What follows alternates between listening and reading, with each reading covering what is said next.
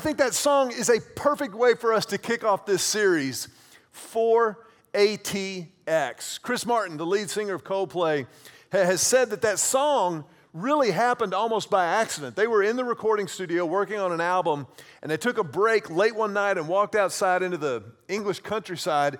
And he said, when we looked up, the stars were just magnificent against the night sky. And I just thought yellow with the light on the stars coming out. And he said that idea of the stars and the light, the word yellow, he said it represents hope and devotion and love. And I thought, man, wouldn't that be awesome if that's what our church was known for, was hope and devotion and love and light? When you think about the words of Jesus when he said that the family of faith is to be a light in the world, that we're to be a city on a hill that can't be hidden. I just thought that's a perfect way. And our band came up with that idea, and it was just a great introduction to where we're going and where we are. I also think it's particularly poignant and timely in light of this past week.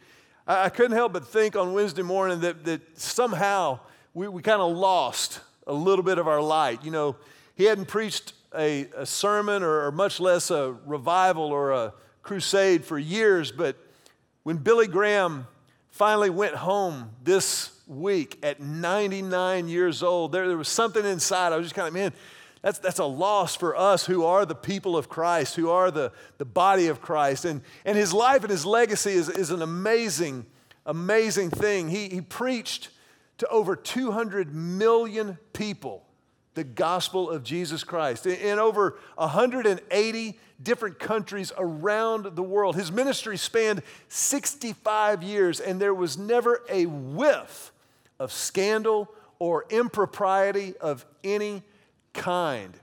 He was a friend and a counselor to presidents from Eisenhower through Obama. He was a friend and a confidant to Queen Elizabeth of England. President Reagan awarded him the Presidential Medal of Freedom. Queen Elizabeth made him an honorary knight of the British. I mean, that's an amazing track record. Now, by no means was he perfect. By his own admission, he was away from home far too often for his family's good. It was a price and a cost to them because he was traveling so much throughout his ministry.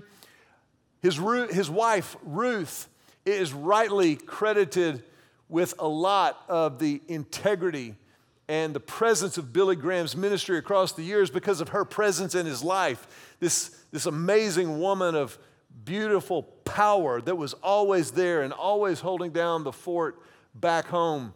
You know, late in their lives together, Ruth was asked by a reporter if she had ever considered divorce. And without skipping a beat, she quipped, "Divorce never, murder often." I think that's pretty good. And, you know, it was that commitment to one another. They were only married for 63 years and 10 months, you know, until she passed away in 2007. But there was something about Billy and Ruth Graham and the life that they lived and the ministry that they led. There was something about their steadfastness over the years that was attractive and it was appealing. There was something about that devotion across generations. And as we considered his life in light of his passing this week, the reality is none of us will ever drift into a life like that. You don't just kind of wake up one day and have that kind of impact and influence in the world. But I wonder this morning, what would you say if I made the statement to you? Let's say that we were just sitting down one-on-one over a cup of espresso. What if I told you that God created every single one of us to live a life of exactly that kind of eternal impact and influence? That you were supposed to have that. I was supposed to have that. That all God's children are here to make a difference that literally touches eternity. Now, the reality is most of us will never befriend to presidents and royalty or, you know, preach to stadiums full of people or have our messages beamed around the globe across a satellite. But the fact of the matter is that every single one of us is absolutely created in the image of God on purpose, with a purpose. And it's this idea that is the central tenet and the foundation of the series we kick off today as a church family for ATX, that there's something bubbling up inside of every single one of us that God wants to use not just within us, but then to radiate out of our lives and to impact, first of all, the people closest to us, our families, to make a difference, to add value to our homes, but also in our schools, when we go to play, when we go to work, wherever we may be, that there's this reality of a calling on your life and on my life that God wants to use to literally change the world for the better. That's true for you. That's true for me. I want you to tell your neighbor right now like you mean it. That's true for you. Now, the fact of the matter is, none of us, like Billy Graham, like Ruth Graham, or anyone else that you could think of who has had an eternal impact, none of us will drift into that kind of impact and influence. It doesn't just happen. There are absolutely choices we make, actions that we take that lead us into that calling that God has. Not only in our lives personally, but also collectively as a church family. If you've been around here any amount of time at all, you know that the reason Lake Hills Church exists is actually on the wall that you walked right by on the way in. We're here to grow the community of Christ one life at a time. That's the reason we get up in the morning. It's why we do everything that we do. It's why we gather together and worship collectively as a family once a week. It's why our worship team works as hard as they do, not only to lead us in worship, but also to take songs that maybe have been intended for world consumption, but also to bring to bear the gospel of Jesus Christ, to show people that all roads lead to the cross. It's why we have groups and Bible studies where people feed on the Word of God so that they can spiritually metabolize it and then live it out. It's why we do LHC Kids and LHC Students. It's why we do Fearless Mom. It's why we do Spur Leadership. It's why we pray that God would use us. It's why we tithe and we give financially to fuel the ministry as a church family, because our motivation, the driving force in our lives collectively, is to see one more person experience the extravagant love and amazing grace of Jesus Christ. That's the only reason we're here. And everything that we're about runs through that filter. And so over the next few weeks, as we gear up, as we kind of put the hammer down heading into Easter, did you realize that Easter today is 5 weeks away? We just finished Valentine's Day. How's that even possible? Easter, the Super Bowl, the reason for the hope that we have is 5 weeks from today. And so over the next few weeks as a church, we're going to refocus our prayers. We're going to refocus our study and our time together on this calling that God has for us collectively, but also this calling that God has for us individually, and how those two things work together and intersect in His amazing grace and supernatural wisdom to move His purposes forward in this world. Now, to do this, we're going to look at the idea of a calling or a vision and a purpose through the lens of a fascinating guy by the name of Nehemiah. Nehemiah is one of the most fascinating characters in all of Scripture. He gets a book in the Bible. There are only 66 books in the whole Bible, and Nehemiah gets one of them. If you've got your Bibles with you, either like in a book or on your phone, look at Nehemiah chapter number 1. Now, there's a little bit of background that we're going to have to cover today just to kind of provide some context to the story of Nehemiah, because Nehemiah gives us a historical narrative of a particular moment in the life of God's chosen people, Israel. And it's a powerful moment through a powerful person. Look at Nehemiah chapter 1, verse 1. He writes, "In late autumn, in the month of Kislev, in the 20th year of King Artaxerxes' reign, I was at the fortress of Susa." Everybody say Susa. Susa. Hanani, one of my brothers, came to visit me with some other men who had just arrived from Judah. I asked them about the Jews who had returned there from captivity and about how things were going in Jerusalem. Now, Nehemiah is an Israelite. He is a Jew, one of God's chosen people. But at this time, he's living in the town of Susa. Susa was the fortress capital of the Persian Empire. King Artaxerxes was the king of Persia, the most powerful person on the planet during this period. And Susa was a fortress citadel where Artaxerxes had his palace. Now, here's the background. Now, track with me for just a quick second, okay? Remember, Israel was initially called out by God all the way back with Abraham. God told Abraham he would be a father of a great nation. Abraham is going to be roughly 2,000 years before Jesus' time, okay? So Abraham's called out. He's an old man, he and Sarah. God says, you're going to be a great nation. Abraham's like, awesome, we don't have any kids, and I'm 100 years old. God says, I got you. No Viagra, no problem. Watch this happen. All of a sudden, Sarah has a baby, Isaac, Jacob, and the patriarchal family of Israel begins to take root. The family then grows into a great nation, the nation of Israel. Israel is taken captive in Egyptian slavery for a little over 450 years. Then Moses shows up. God frees Israel through Moses' leadership, says, I will now deliver you to the promised land that I promised to Abram, who became Abraham. They then wander through the wilderness for 40 years for a whole host of reasons. And then through Joshua, who succeeded Moses, Israel takes occupancy in the promised land. Now, it was through this historical narrative that God is weaving his purposes and his patterns into the nation of Israel. And it was King David who established Jerusalem as the capital of Israel. It was King David who built his palace in Jerusalem.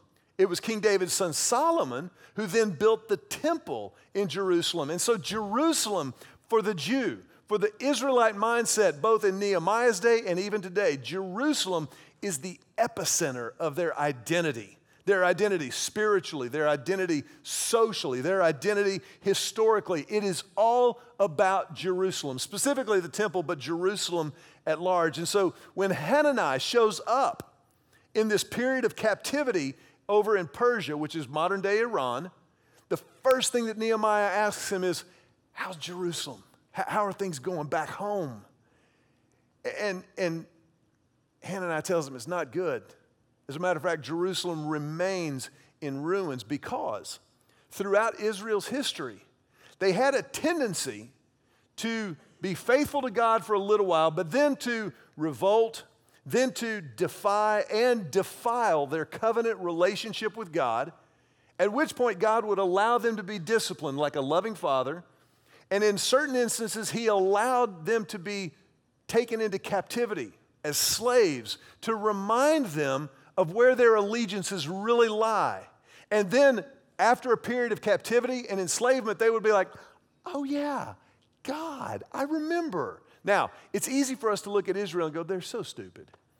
But how many times have I found myself in a bind of my own creation, of my own sin, and said, why did I do that? Why did I make that choice? Why did I spend that season of my life running from God, stiff-arming God? I have been there. If you have, you don't have to raise your hand, but I'm guessing I'm not the only one in the room. Probably there's some of you in this room thinking right now, why did I date that guy? Why? Why did I spend those years in the wilderness wandering when God was there for me the whole time? That's what Israel did over and over again. And so it's in one of these periods of captivity that Nehemiah enters the picture. And he asks his brother Hanani, how are things in Jerusalem? He gets this report back and he says, Not only does Jerusalem remain in ruins, but even the walls surrounding Jerusalem are in rubble. The gates have been burned by fire. And so for Nehemiah, this is a crisis point. This is a point at which he literally goes to his knees in prayer. Look at how the verse continues in verse 4, Nehemiah chapter 1.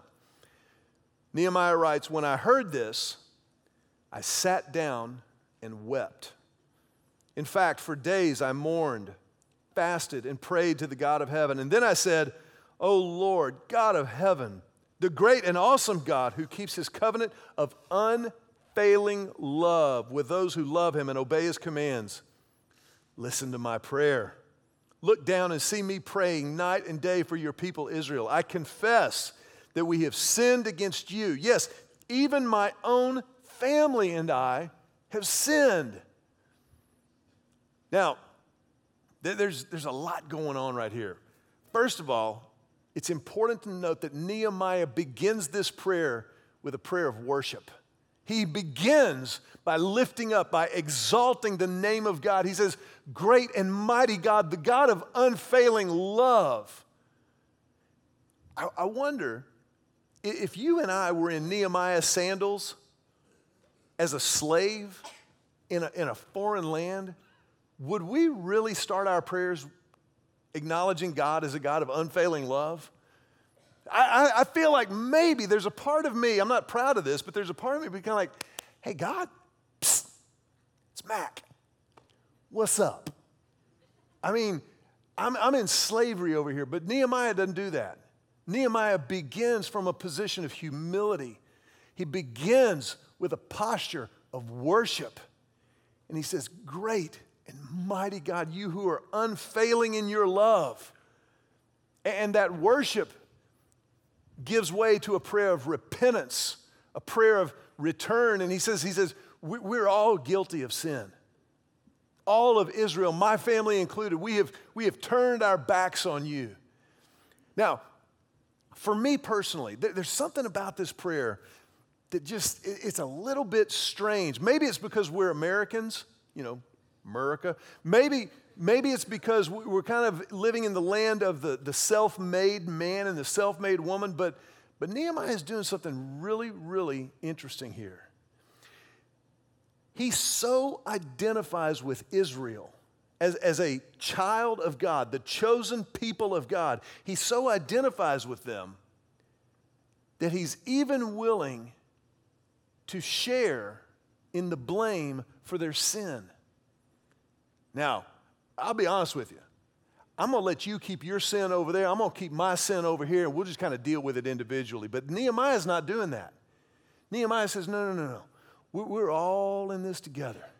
We are all Israel. We are all the children of God. We're united by this calling that God has placed on us. And I want to keep my sin separate from your sin because I don't know where you've been. But Jesus, in John chapter 15, Jesus prayed, "God, may they be united as one. May they, the church, be one as you and I are one," Jesus said. And so all of a sudden, what happens to you matters to me. What happens to me matters to you. If you grieve, then, man, I'm going to grieve with you. If you celebrate, if you experience a win, I'm going to celebrate that with you. I'm not going to look at you and go, "Who needs a car that expensive?" I mean, we're going to be united as one. We are together. When I was in high school, I played a little bit of basketball, and I wasn't the most talented on the team per se, but I loved the game. I loved playing. And we had a phenomenal coach, a guy by the name of Mike Fergus. Coach Fergus was an incredible basketball coach in mind, but also a great leader of young men. And every day at the end of practice, he would line us up on the baseline to run lines, suicides, horses, baseline free throw, back, midcourt, back, other free throw line, back. inline back. We call them suicides, horses or whatever. We would run these, and Coach Fergus would run us through these sprints until we were right at the point of exhaustion. And then while all of us were on the baseline, kind of, holding your shorts and now see, I played so long ago that, look, see, I held my shorts right here. You should be down here. That was force of habit right there. I still remember that feeling. I pulled out my yearbook a few years ago to show my kids. I was like, don't look, kids, it's obscene. But anyway, that was what we did. That was just the way it was, Anyway, Coach would line us up. Coach would line us up on the baseline, and we'd be sitting there, and he would say these words, pick one. Pick one. Which meant the team had to choose one guy to shoot one free throw. And if you made the free throw, we were done. If you missed the free throw, we're going to run. Yeah, that's what we said. Oh. Now, as I said, I was by no means the most talented guy on the team at all, but I could shoot. For somebody who can't run fast or jump high, you better be able to shoot free throws. And I could shoot. And I was like, here, give me the rock. And here's why. I wanted to go home. I didn't want to run anymore. To this day, I get a little twitchy if somebody says, let's go jogging. And we're like, you need counseling. But I really appreciate the applause for that. That's great. But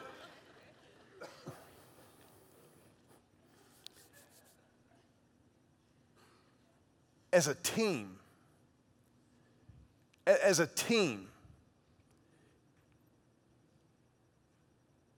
who are you going to be responsible for getting to go home?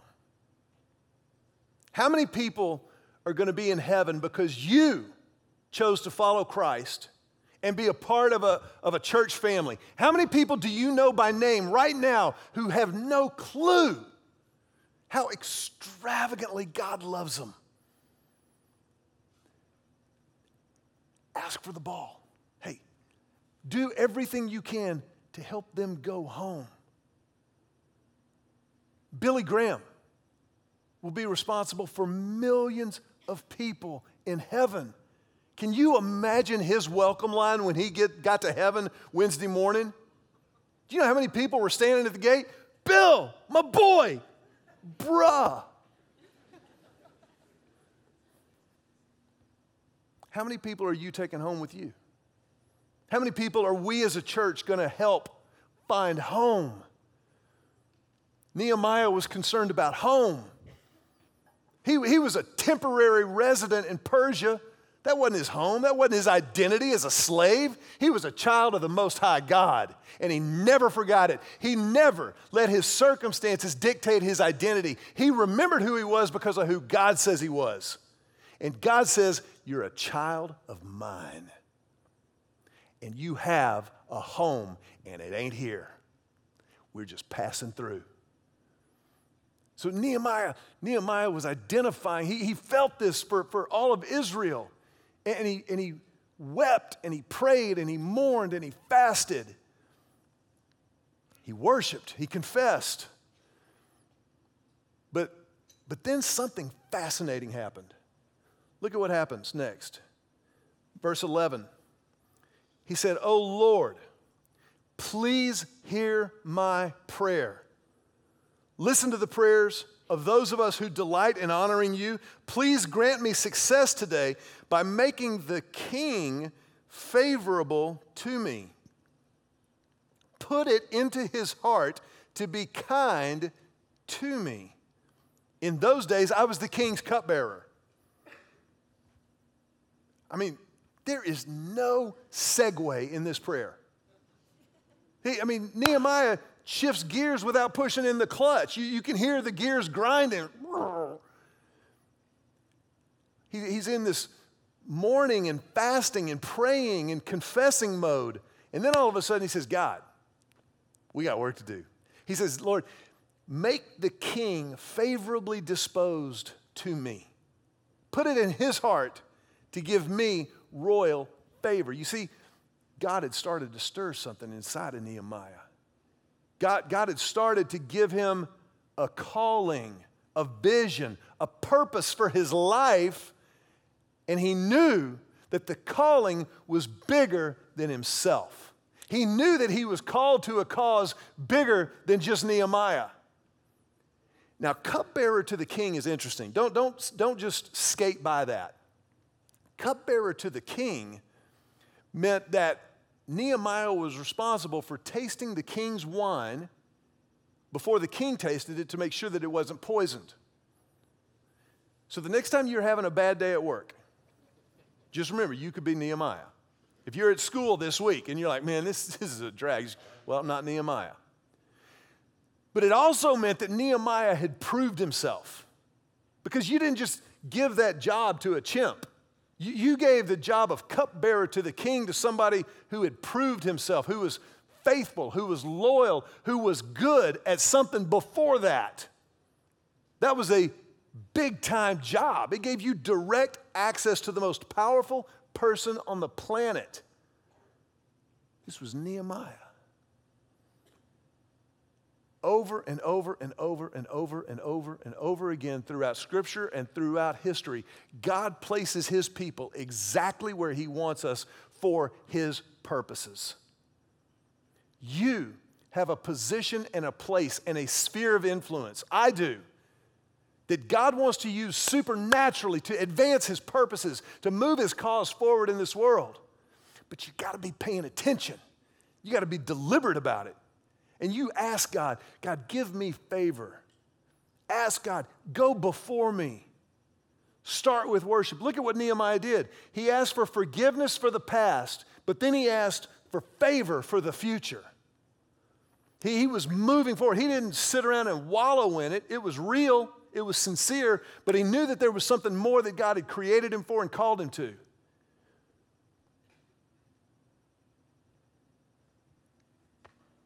Billy Graham. It's a household name, isn't it? I mean, that's like saying the Pope. I know they're different, but I mean, similar awareness. Let me give you another name. This is a great name. It's a real person, actually. Mordecai Ham. How many of you have ever heard the name Mordecai Ham? Let me just see a show of hands. About 5. Mordecai Ham was a fascinating cat. He was a traveling evangelist. He was born in 1877, and his itinerant ministry took him all across the United States. He actually spent a great deal of time here in the state of Texas. But in November of 1934, he was preaching a weeks-long revival in Charlotte, North Carolina. And on one particular night, there was a rumor that had kind of spread like wildfire throughout Charlotte, North Carolina, that there was going to be a rumble at the revival. Now, I don't care who you are. That's interesting. And there were 2 teenage boys who up to this point had resisted the revival. They were like, I'm not going over there to listen to that preacher in the tent. But when they heard there was going to be a fight that night, they were there with bells on. And they walked into the tent, and it was packed. And the reason for the rumble was that Mordecai Ham had been calling out some of the delinquent youth of Charlotte, North Carolina. He said specifically there was a house that some of the youth used across the street from the high school where they were, playing pool.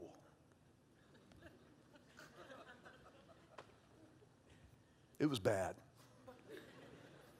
And so the youth were kind of up in arms, like, who's he to call us out? We'll go over there and we're going to disrupt the revival. And so these 2 teenage guys who had resisted going to the revival, they wanted to see what was going to happen. And they weren't necessarily the really bad kids who played pool or the really good kids who went to the revival. They were kind of in between. And they walked in that night and it was packed. And they couldn't find 2 seats next to each other. And so they turned around to walk out of the tent. But before they could get to the exit, a very alert usher saw them. He had seen them come in and saw them turn around and start to walk out. And he said, "Hey, fellas, can I help you? Is there a problem?" And they go, "No, we just can't find seats together." And he goes, "Hey, I've got two right over here. I know where they are. It's what I do. Come over here." And so they went and sat down. And on that November night in 1934, under the preaching of Mordecai Ham and the leadership of an alert usher whose name is lost to history, God touched the life of a young man by the name of Billy Graham Jr. Now Mordecai Ham could not have known that this son of a dairy farmer was going to be in the tent that night. And the usher, as I've done the research, I even used Google, and nobody knows his name. The usher didn't necessarily know him. But on that night, through an alert usher and a Bible-beaten Baptist evangelist, Billy Graham gave his life to Jesus. And because of two people, Mordecai Ham and an alert usher, God used the life and the ministry of Billy Graham to reach over 200 million people with the gospel of Jesus Christ. Now, we don't know yet how many of those 215 million people actually surrendered their lives to Christ, will actually be in heaven. But it's a bunch. It's a bunch. I wonder this morning, what is it that God wants to do in your life and through your life, radiating out of who you are, to help somebody get home, to help somebody discover that they were created for more than what they're experiencing right now, to help someone discover the amazing grace of Jesus. Because whatever else we do in this life, that is our calling. That is why we're here. I want to ask you to bow your heads for just a brief moment. And as you bow your head, I want to just put the question to you. Do you know Jesus? More specifically, are you following Jesus? And not to put too fine a point on it, but it's really simple. It's yes or no. If your answer is yes, then I want to just invite you to be praying with everything that you've got. But if your answer is no, it doesn't have to stay a no.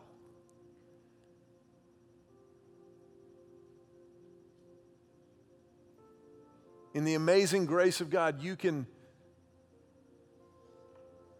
say yes to Jesus. You can step into that relationship with God, moving beyond a religion about God. You can know Him. If you're here today and you want to begin that relationship, then we invite you just to pray right where you're sitting. Just in your own words, say something like this. Just say, Jesus, just silently talk to Him. That's what this is all about. It's connecting with Christ. Just say, silently where you're sitting, just say, Jesus, I need you. I need your forgiveness, your grace. And so I confess my sin to you, and I claim your forgiveness. And I will follow you from this moment forward.